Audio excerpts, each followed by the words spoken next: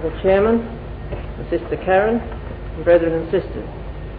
Once again we are gathered together on a very joyous occasion as we witness the birth of yet another into the family of God. And you, Karen, at this particular time, stand in a very, very blessed position. Just having put on the sin-covering garment of the Lord Jesus Christ, you now have a relationship with the Father in the heavens that is completely uninterrupted by those past sins and wrong things that may have been committed. It is indeed a very blessed position to be in.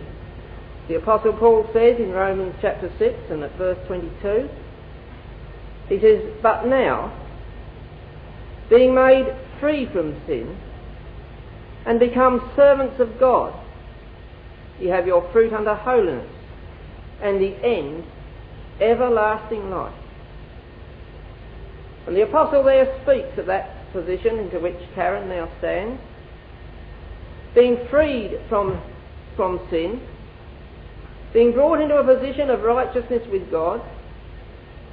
She's been made a servant of God, that she might in her life bring forth fruit unto holiness, and ultimately ending in the gift of immortality when the Lord Jesus Christ returns. Having been brought into that position, she must now endeavour, together with every one of us, to use her time profitably in her Master's service, to spend that time to the honour and glory of the one who has called her and bestowed these great blessings upon her, so that when she stands before the Lord Jesus Christ, he might find in her life those fruits that he desires, and being well pleased therewith, he might grant that gift of everlasting life. In verses 4 and 5 of this 6th chapter of Romans, the Apostle says, "Therefore we are buried with him by baptism into death, that like as Christ was raised up from the dead by the glory of the Father, even so we also should walk in newness of life. For if we have been planted together in the likeness of his death, we shall be also in the likeness of his resurrection." And so the Apostle speaks of that act of which we have witnessed this evening as a death and burial. It is significant that in verse 4 he says we are buried with him. Because, you know, the burial is the final act in a person's life. Well, it's beyond their life, but the final act in their memory. They live their life, they die, they are buried, and everything is finished. It's finality when the burial takes place. And the old Adam, with which every one of us was born, when we're baptised into Christ, is both dead and buried and forgotten. And so by baptism we're buried with the Lord Jesus Christ into his death. The reason being that just as Christ was raised up from the dead by the glory of the Father, it was the Father's power that raised him from the dead, even so we also should walk in newness of life. And that newness of life can only be lived by the Father's power working in us. The old man is dead and buried, and the Father's power must work in us so that we might walk in newness of life. He says in verse 5, "For if we have been planted together in the likeness of his death."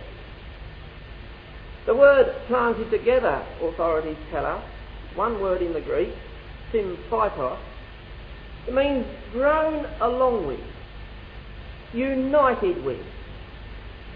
The word exactly expresses the process by which a graft becomes united with the life of a tree. And when a graft, of course, it's a branch out of one tree, that's grafted into another, and it becomes united with the root of that tree into which it is grafted. And by baptism we, says the Apostle Paul, are planted together in the likeness of his death, so that we might be also in the likeness of his resurrection. And so you see that principle of newness of life that we must draw from the Father is that life that we see exhibited in the Lord Jesus Christ.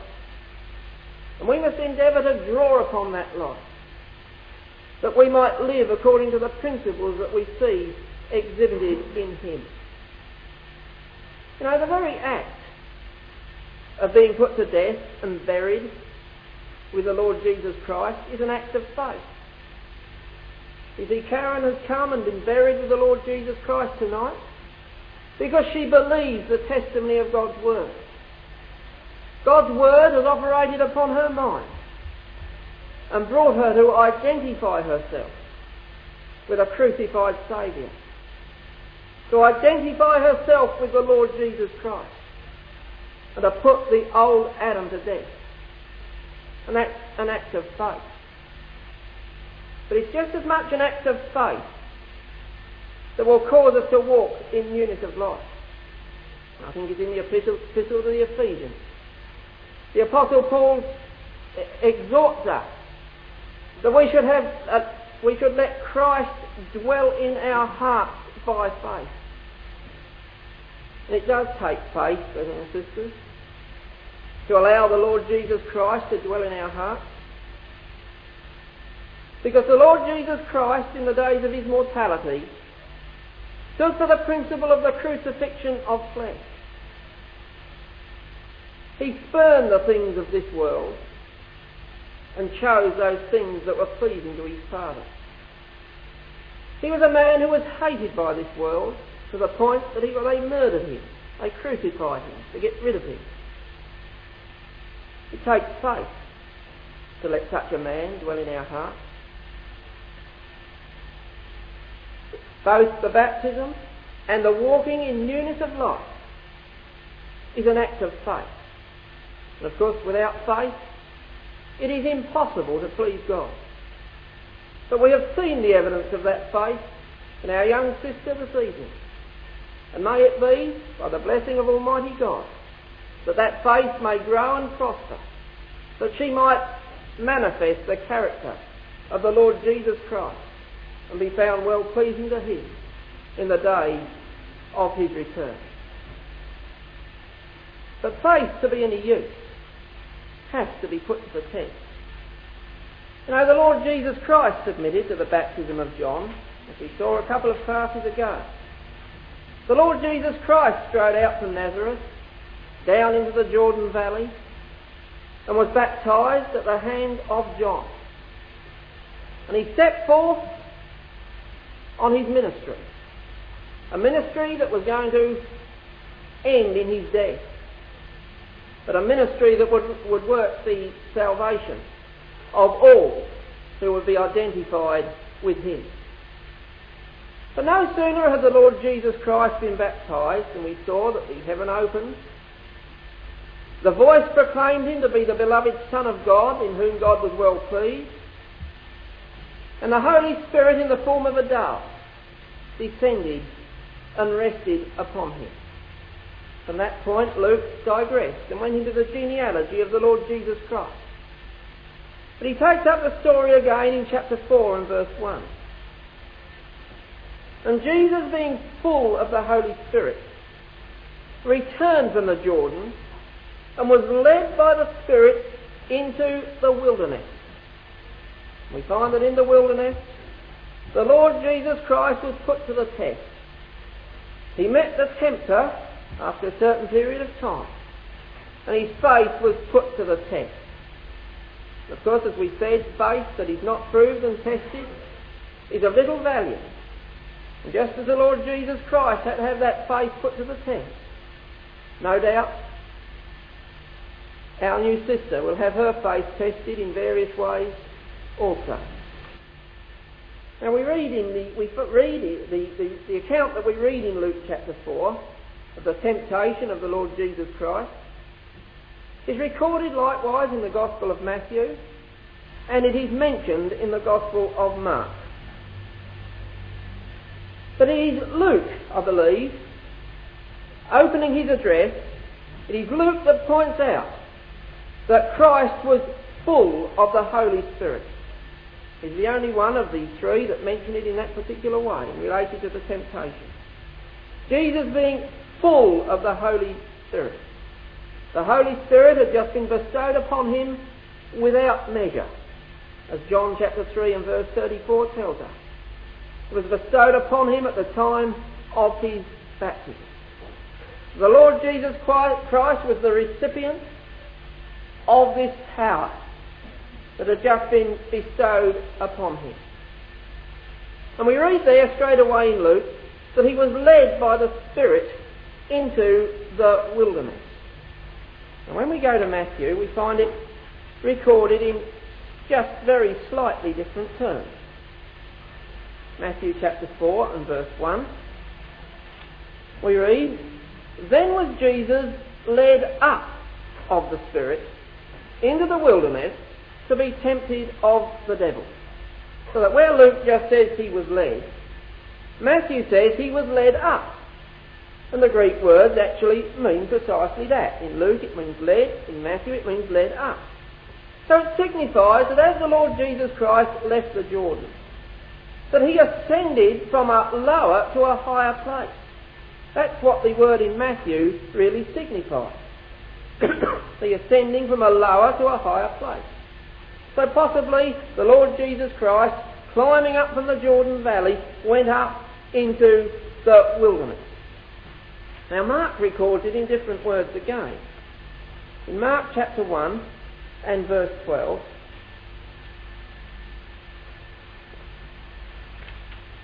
we read, verses 10 and 11, have spoken to us of the baptism of the Lord Jesus Christ.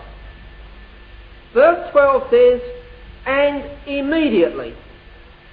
And that word means immediately or straightway.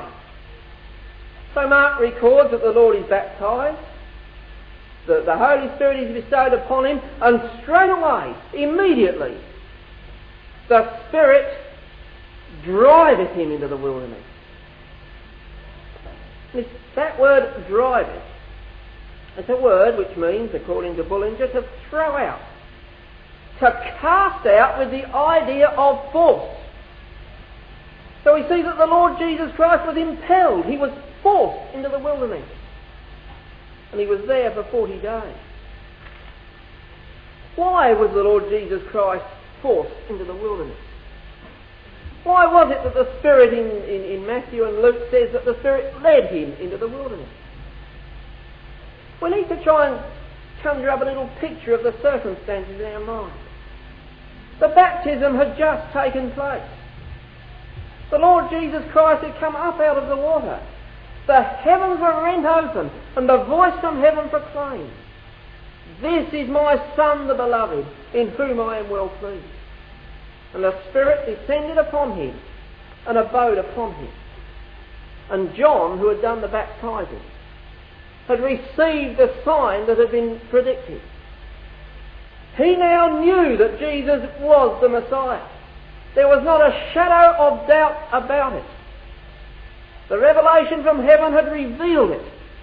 And there was the Messiah of Israel. Now if the Lord Jesus Christ had remained around John, John would have been revealing him on every hand as the Messiah of Israel. Here he is, he's manifested at last. And people would have come flocking from all over the place, but have been pressing round the Lord Jesus Christ, making all sorts of demands upon him, wanting to make him a king and so on and so forth. And at that particular moment of time, that was the last thing in the world the Lord wanted.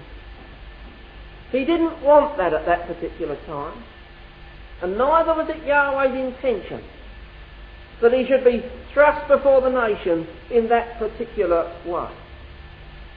So immediately coming up out of the waters of baptism, the Lord Jesus Christ sought the solitude of the wilderness. Immediately the Spirit drove him out into the wilderness to get him away from the public eye. You know, for nearly 6 weeks, all that that John could say was, I know the Messiah's here. I baptized him. I heard the voice from heaven. I saw the Spirit descend upon him. But I don't know where he is. He's gone. And nobody could find him. And the Lord was secreted away in the wilderness, out of the public eye, for this particular period of time. You know, Brother Robert Roberts, when writing upon this particular aspect in Nazareth Revisited, he points out that it was necessary for a period of transition to take place from the village life of Nazareth to the rigours of the ministry that he was about to take on. We quote just one sentence from Nazareth Revisited, page 90. Brother Roberts writes, it was necessary for him to have a season of majestic and heart-enlarging solitude before entering upon his journey through the multitudes of Israel as the name-bearer of Yahweh. And that's the way that Brother Roberts expresses it. He needed a season of majestic and heart-enlarging solitude before entering upon his journey. And that's why that we believe the Lord Jesus Christ sought the solitude of the wilderness. The Lord Jesus Christ had just buried the old man in the waters of baptism. He was there now to manifest a completely new life. Not that the Lord had to manifest any new life, but a new life that was drawn, that had its source in Yahweh, not in the flesh. That new life had its source in Yahweh and could only be drawn from Yahweh. And having now set out upon his ministry, the Lord Jesus Christ, first of all, wanted that solitude, away from everybody else, in which he could give himself completely to communion with his Father, in preparation for that ministry that lay before him. He knew where the source of that new life would come from. He knew there was no strength in himself to meet the challenge of his ministry. He knew that he, out of his own self, his own flesh, could never manifest a perfect life. He saw that newness of life must come from Yahweh. And he sought the solitude of the wilderness. And he sought communion with his God. And we learn, as Mark, Matthew and Luke all tell us, that the Lord Jesus Christ was in the wilderness for 40 days. Mark 1:13 says, and he was there in the wilderness 40 days. Luke chapter 4 verse 2 and Matthew chapter 4 likewise tell us that the Lord was in the wilderness for 40 days. And 40, of course, is a number of great significance in the Word of God. We're all aware of many instances where the number 40 occurs. Moses, when he fled from Egypt, was in exile for 40 years. Israel wandered in the wilderness for 40 years. David reigned upon Yahweh's throne over Israel for 40 years. Solomon reigned for 40 years. Bringing it down to days, we find that the rain in the times of the flood descended for 40 days. Moses was up in Mount Sinai on a couple of occasions for 40 days. The spies sought the land for 40 days. Elijah, having been fed by the angels, went for 40 days into the wilderness. Jesus, after his resurrection, was 40 days before his ascension to heaven. He spent 40 days in the wilderness. And so 40 is a number that repeatedly appears in the Word of God. And as we know, 40 stands for probation, or a period of preparation. That's what a probation is, a period of preparation. And usually that preparation was associated with affliction, such as Israel in the wilderness, Moses out tending Jethro's sheep, and so on and so forth. With a period of preparation through affliction. And here we find the Lord Jesus Christ, 40 days in the wilderness. And I believe the Scriptures direct our attention to show that this 40 days is particularly connected with the 40 years Israel spent in the wilderness. You see, Israel is spoken of as Yahweh's son, his firstborn son, his firstborn national son. And we go back to the time when he brought them out of Egypt, and there was the birth of Israel's national son, and he spent 40 years in the wilderness. Here we're looking at the Lord Jesus Christ, the beloved individual son of Yahweh. You see, from his birth of the waters of Jordan, he spends 40 days in the wilderness, the parallel of Israel being brought out of Egypt. Now you see, Mark here in chapter 1 and verse 13 says, he was there in the wilderness 40 days, tempted of Satan, and was with the wild beasts. See, Mark draws attention to the fact that he was out in the wilderness with the wild beasts. If you go back to Deuteronomy chapter 8, we find the very chapter in which Yahweh is outlining his purpose in taking Israel into the wilderness. He points out that Israel likewise was in the wilderness with the wild beasts. Verse 15, who led thee through that great and terrible wilderness, wherein were fiery serpents and scorpions, and drought where there was no water, who brought thee forth water out of the rock of flint. So just as Israel was there in the wilderness with fiery serpents and scorpions, so the Lord Jesus Christ was in the wilderness with the wild beasts. In Matthew chapter 4 and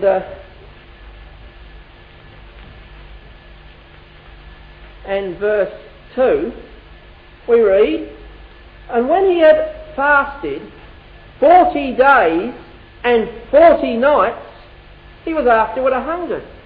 And the very statement, 40 days and 40 nights, takes our mind back to Exodus chapter 34 and verse 28, where we are told that Moses was in the mount 40 days and 40 nights. And so the scripture seems to direct our attention back to that period of time that Israel spent in the wilderness. Indeed, you know, as we come to look at the temptation of the Lord Jesus Christ, do you know, on every occasion, the Lord Jesus Christ answered the tempter from the book of Deuteronomy? It's just as if the Lord Jesus Christ saw the parallel. And he saw his 40 days in that wilderness as the parallel of Israel's 40 days in the wilderness. And he quotes every time from the book of Deuteronomy, which was written at the end of Israel's period, probation of 40 years in that wilderness. Now, Luke and Matthew both tell us that during this period of 40 days, the Lord Jesus Christ had no food. I think Luke just tells us that he didn't have anything to eat. But Matthew, in verse 2 there, he says, when he had fasted 40 days and 40 nights. And whilst that word fasted really just means to abstain from food, nevertheless, authorities tell us that that is a word with a religious significance. And it signifies a religious fast. And I believe it shows us the very purpose for which the Lord Jesus Christ went into the wilderness at that time. He went there to give himself over to a period of total consecration to Yahweh. You see, he'd just been baptised in the Jordan. He just heard the proclamation from heaven. He just received the bestowal of the Holy Spirit. And there in his power now, he was the recipient of greater power than any mortal man has probably ever possessed before. He had the Holy Spirit without measure. And he sought the mind-enlarging solitude of the wilderness, that he might give himself in total consecration to his Father, that he might give himself to prayer, to study, to meditation, totally and completely in preparation for the challenge that awaited him when he stepped forth out of that wilderness. And for 40 days the Lord Jesus Christ gave himself totally in that way. You know, others before him had given themselves to Yahweh in that way. Daniel chapter 10 reveals that when Daniel knew that the time of the restoration of Jerusalem was drawing nigh, He gave himself for 3 weeks without food, that he might supplicate Yahweh, that the time of restoration might be accomplished. Moses was without food 40 days and 40 nights when he went into Mount Sinai. Elijah went 40 days without food after the angels had fed him. And so on and so forth. And here we find the Lord Jesus Christ giving himself in this way, so totally into communion with his Father, that food and other necessities of life became totally neglected. And it was at the end of this period of time that the tempter, we're told, came unto him. Matthew says he fasted for 40 days and 40 nights, and he was afterward a hungered. And when the tempter came to him, he said, so on and so forth. As we look at the records which relate to this temptation or testing of the Lord Jesus Christ, we find here in verse 3 the tempter is referred to as the tempter. We find in the book of Luke he is referred to as the devil. And we find that in the book of Mark he is referred to as Satan. So he's Satan, he's the devil, and he's the tempter. He's referred to in all of those ways. The word tempter literally means the tempting one. So Matthew 4 verse 3 refers to the tempting one, came to him. The word devil, of course, as we would all be well aware, is the word diabolos. It means a false accuser. The first false accuser we have recorded in the Word of God was the serpent in the Garden of Eden, who falsely accused Yahweh. He said to Eve, as God said, you shall not eat of every fruit of the tree. And he suggested to Eve that God had said that for an ulterior motive. He falsely accused Yahweh. He called Yahweh a liar. Yahweh said, if you eat the fruit of that tree, you'll die. The serpent said, you won't die. There was the first false accuser. And of course, down through the ages, that serpent power has represented human nature. But human nature can manifest itself in various ways. It can manifest itself within ourselves. But it can manifest itself in others who oppose the truth and the will of Yahweh. And we know that the word is used in that way in many times in the Word of God. Likewise, the word Satan. It means an adversary. And we know from the usage in the Word of God, a Satan can be a good Satan or a bad Satan. It just means an adversary. And in this case, of course, it was a bad one. It was an adversary of the Son of God, who was endeavouring to live a life of righteousness. But who or what was this tempter of which we read in Matthew chapter 4 and verse 3? Well, I believe, like Brother Thomas did and Brother Roberts did, that this tempter was a person external to the Lord himself.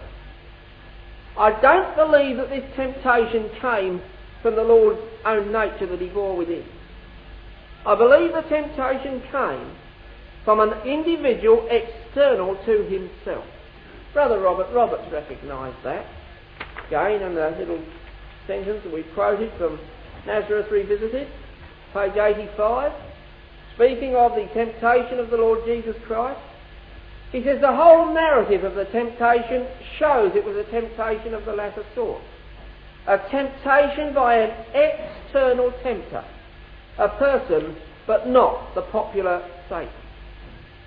And when we look at the way in which the tempter reasons, the doubt that he tried to sow in the mind of the Lord, the way that he wrongly used Scripture and wrested Scripture from its original context, it is quite obvious that the Lord Jesus Christ could never have thought in those ways. Had those thoughts been found in the Lord Jesus Christ, then he could have been convicted of sin, and he would not have been the Redeemer of mankind. I don't believe the Lord Jesus Christ ever for one moment in the whole span of his life ever wrongly applied Scripture, ever wrested Scripture out of its context. And no, we cannot accept that these reasonings that we read of here would take place in the mind of the Lord Jesus Christ. I believe it was a person external to himself who came along to the Lord Jesus Christ at that time. So it raises the question, who was he then? Well, we can't pinpoint the exact identity of the tempter because we're not told. But I believe that he was a representative of the priesthood. It could even have been the high priest himself, but certainly a representative of the priesthood. Because he was, when we look at the things that he spoke and the propositions he put to the Lord Jesus Christ, he was obviously a person who was a firm holder of the Jewish concept of the Messiah. You see, for 6 weeks, John down in the Jordan Valley had been saying, well, the Messiah is manifested in our midst, but I don't know where he is. And for 6 weeks the attention of the people would have been aroused, and people would have been looking for him.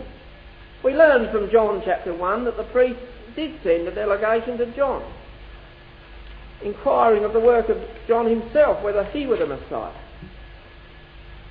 And we read in John chapter 1 and verse 19, and this is the record of John, when the Jews sent priests and Levites from Jerusalem to ask him, who art thou?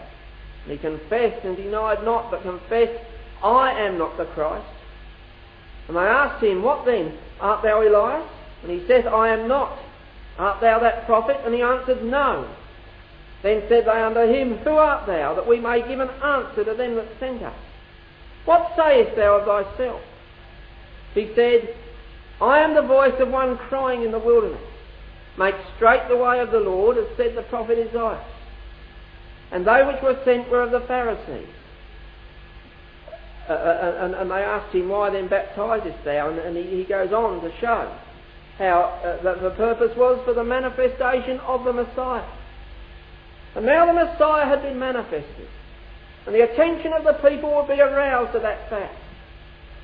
And I believe that just as the priests sent a delegation down to John, inquiring of who he was, the priests, having made inquiry, and having found that the Lord Jesus Christ had been baptized of John, they set about to seek him out. And probably providentially, at the end of the 40 days, the tempter was led to where the Lord Jesus Christ was, and they found him. I believe he was a representative of the priesthood. I believe he was one who held the Jewish concept of the Messiah. And I believe he was coming to the Messiah to put a proposition to him. You see, let me just explain what I mean for a moment. Just very briefly, we find in the book of Matthew that the first temptation was, the tempter came to him and said, make these stones bread. The Lord was obviously under extreme pressure. He was very, very hungry at the time. But the tempter came to him and said, command that these stones be made bread. Now, when we go over to the book of Gospel of John,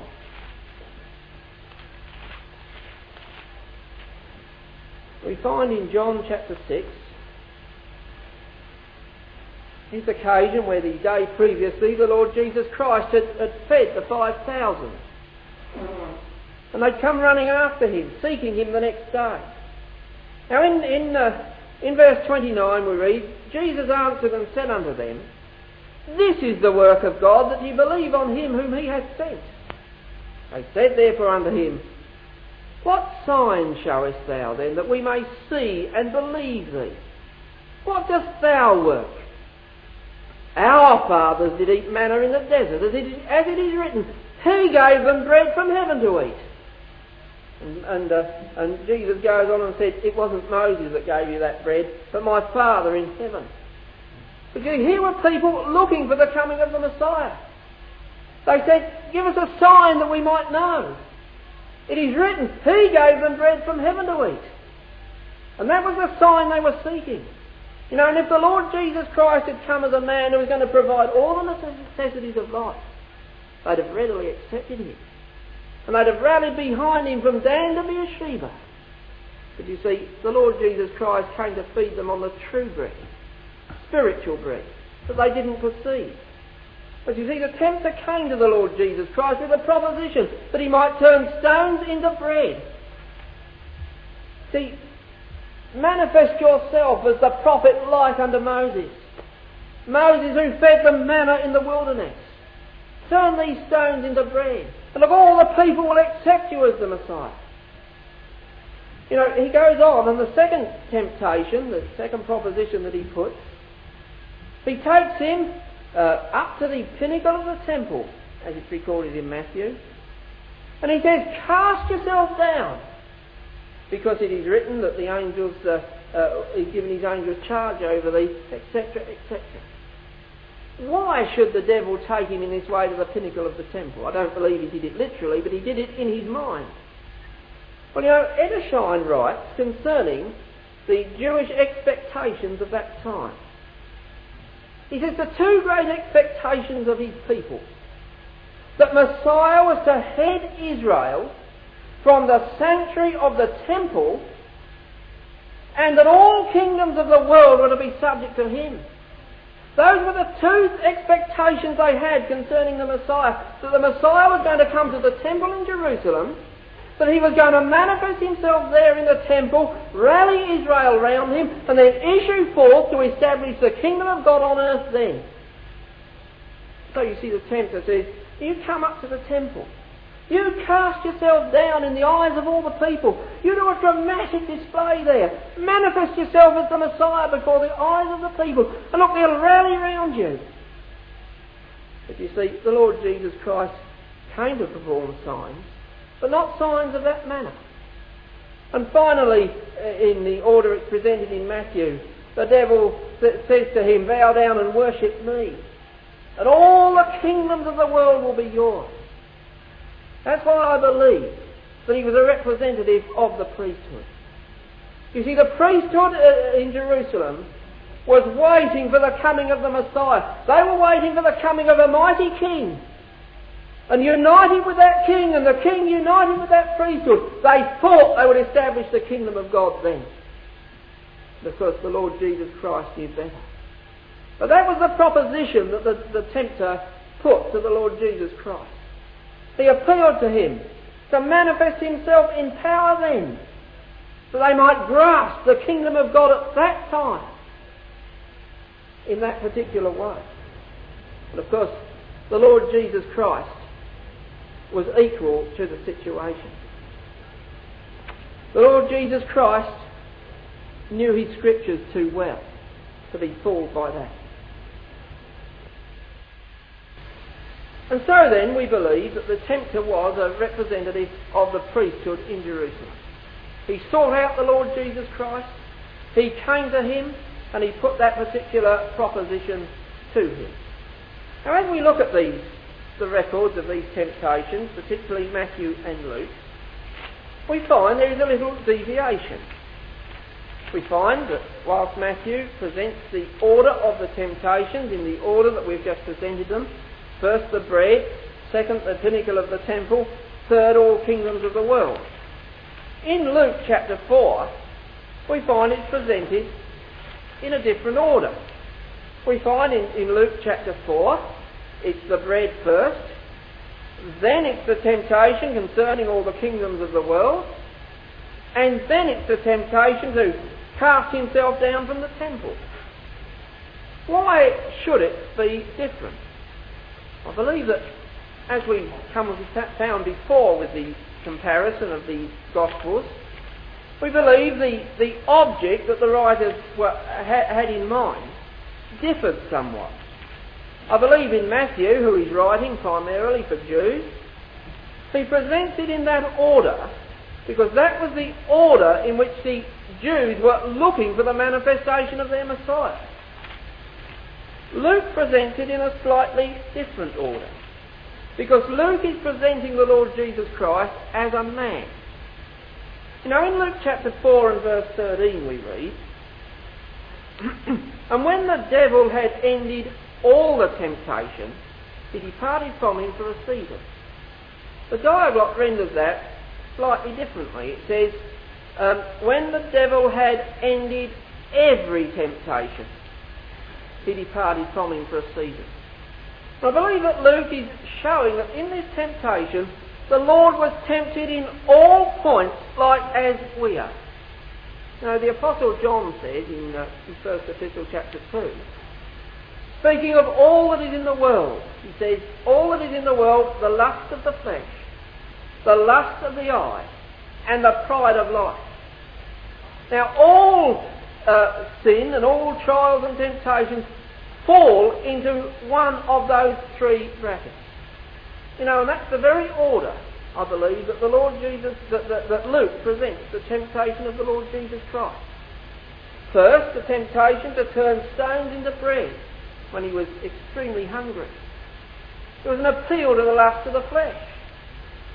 Then there was the temptation to grasp at all the kingdoms of the world, all that he could see before his eyes. There was the lust of the eye. And then there was the temptation to show himself, to make a dramatic display before the people at the temple, the pride of life. And so you see, Luke is showing us that in this temptation the Lord Jesus Christ was tempted in each of those points. He was tempted in all points like as we are. Of course, there's many lusts of the flesh that the Lord wasn't subjected to at that particular time, or the devil didn't try and incite in him at that particular time. But he did incite that. But the turning of stones to bread at a time when a person was extremely hungry would come into that category. And the way in which the Lord Jesus Christ overcame that, or refuted that, is the pattern upon which we can refute the lust of the flesh, whatever they might be. You see, the lust of the eye, the causing of all the kingdoms of the world to pass before him in a moment of time. The lust of the eye. There's many lusts of the eye that we're subject to that are different to that. But nevertheless, the way that the Lord dealt with that particular aspect of the trial is an example for those who come into similar circumstances.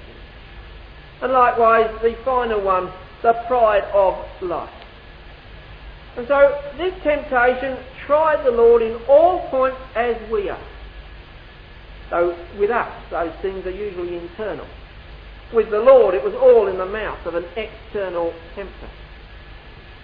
You see, really, each of these trials was directed at Christ's absolute submission to the will of his Father. It was really a matter of, would he assert himself now, or would he submit to his Father's will? The tempter came to him and trying to goad him on to use the power he had.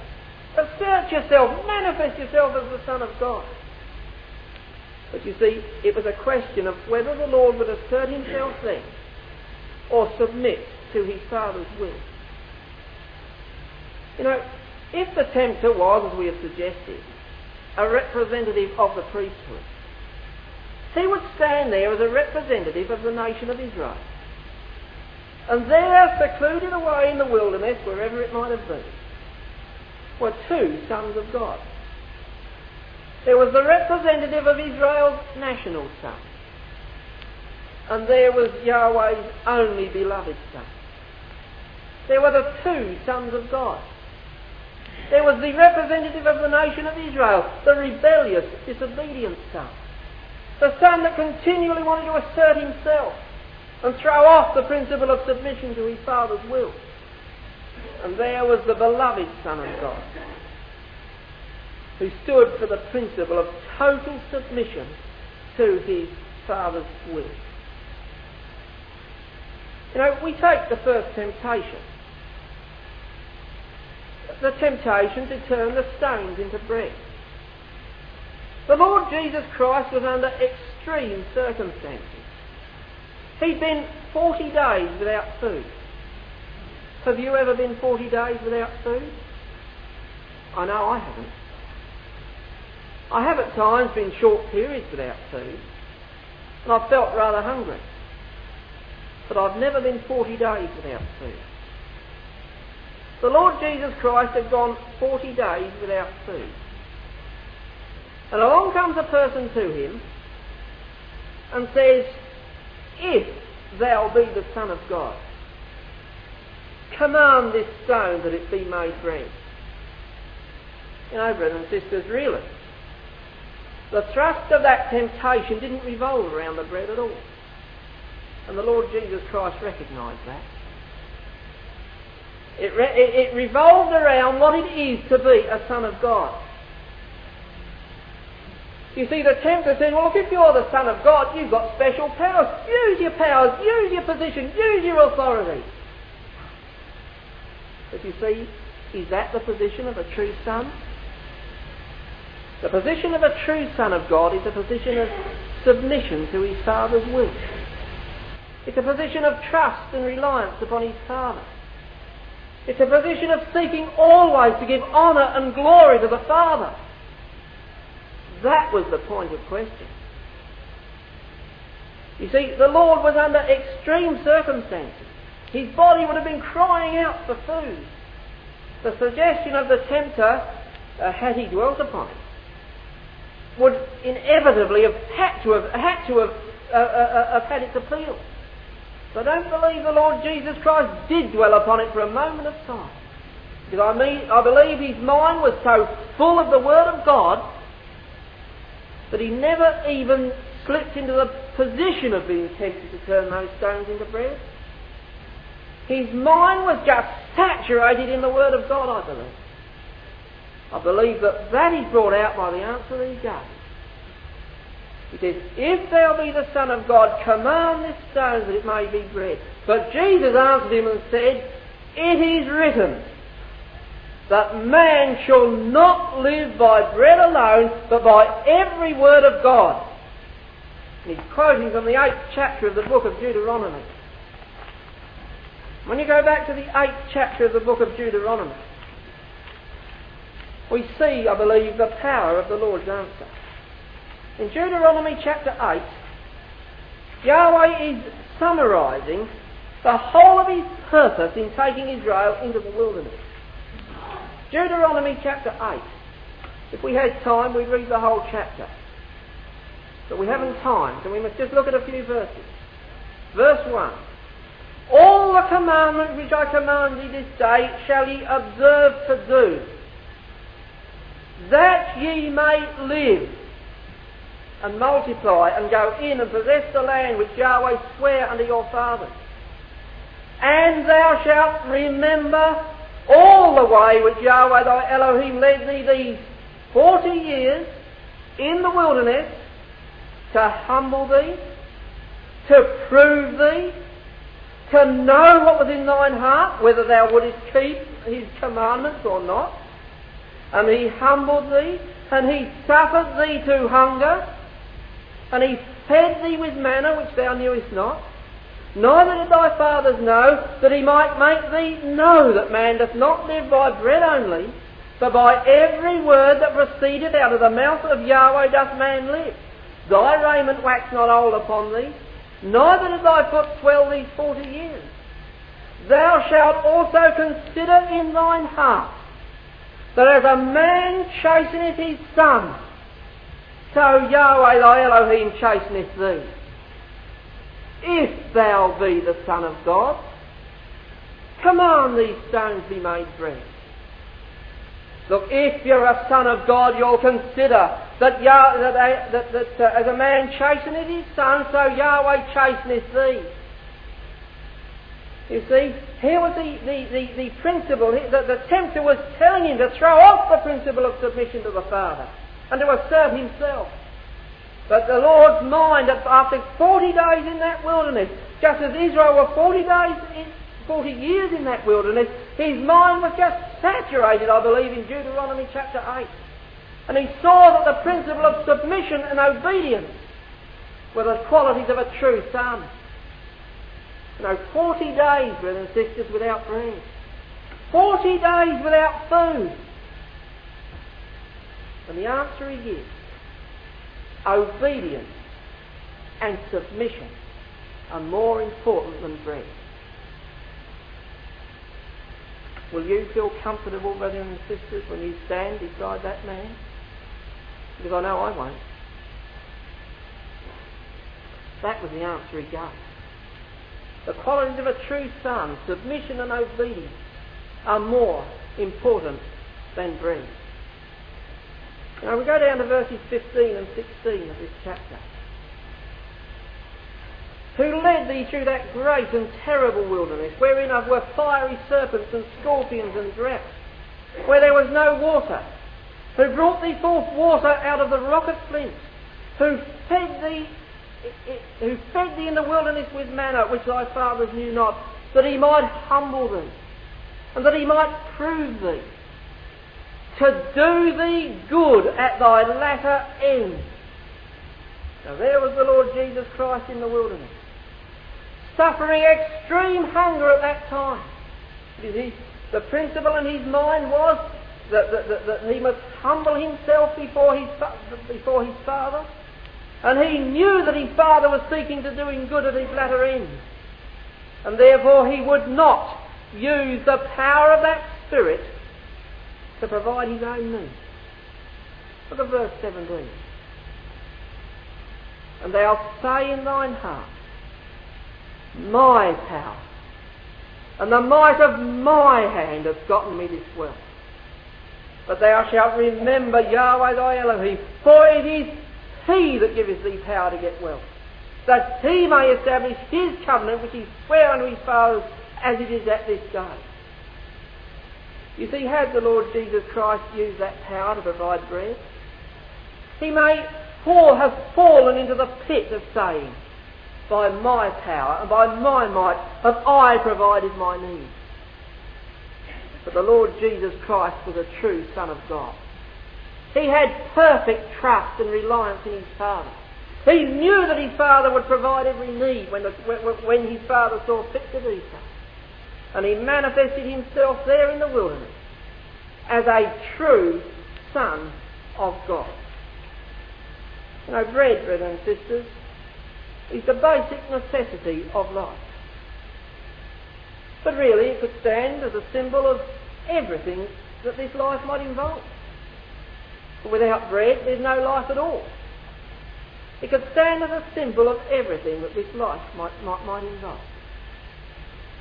The question is, brothers and sisters, do you and I recognise submission to our Father, obedience to our Father in heaven, as more important than bread? Because the Lord Jesus Christ did.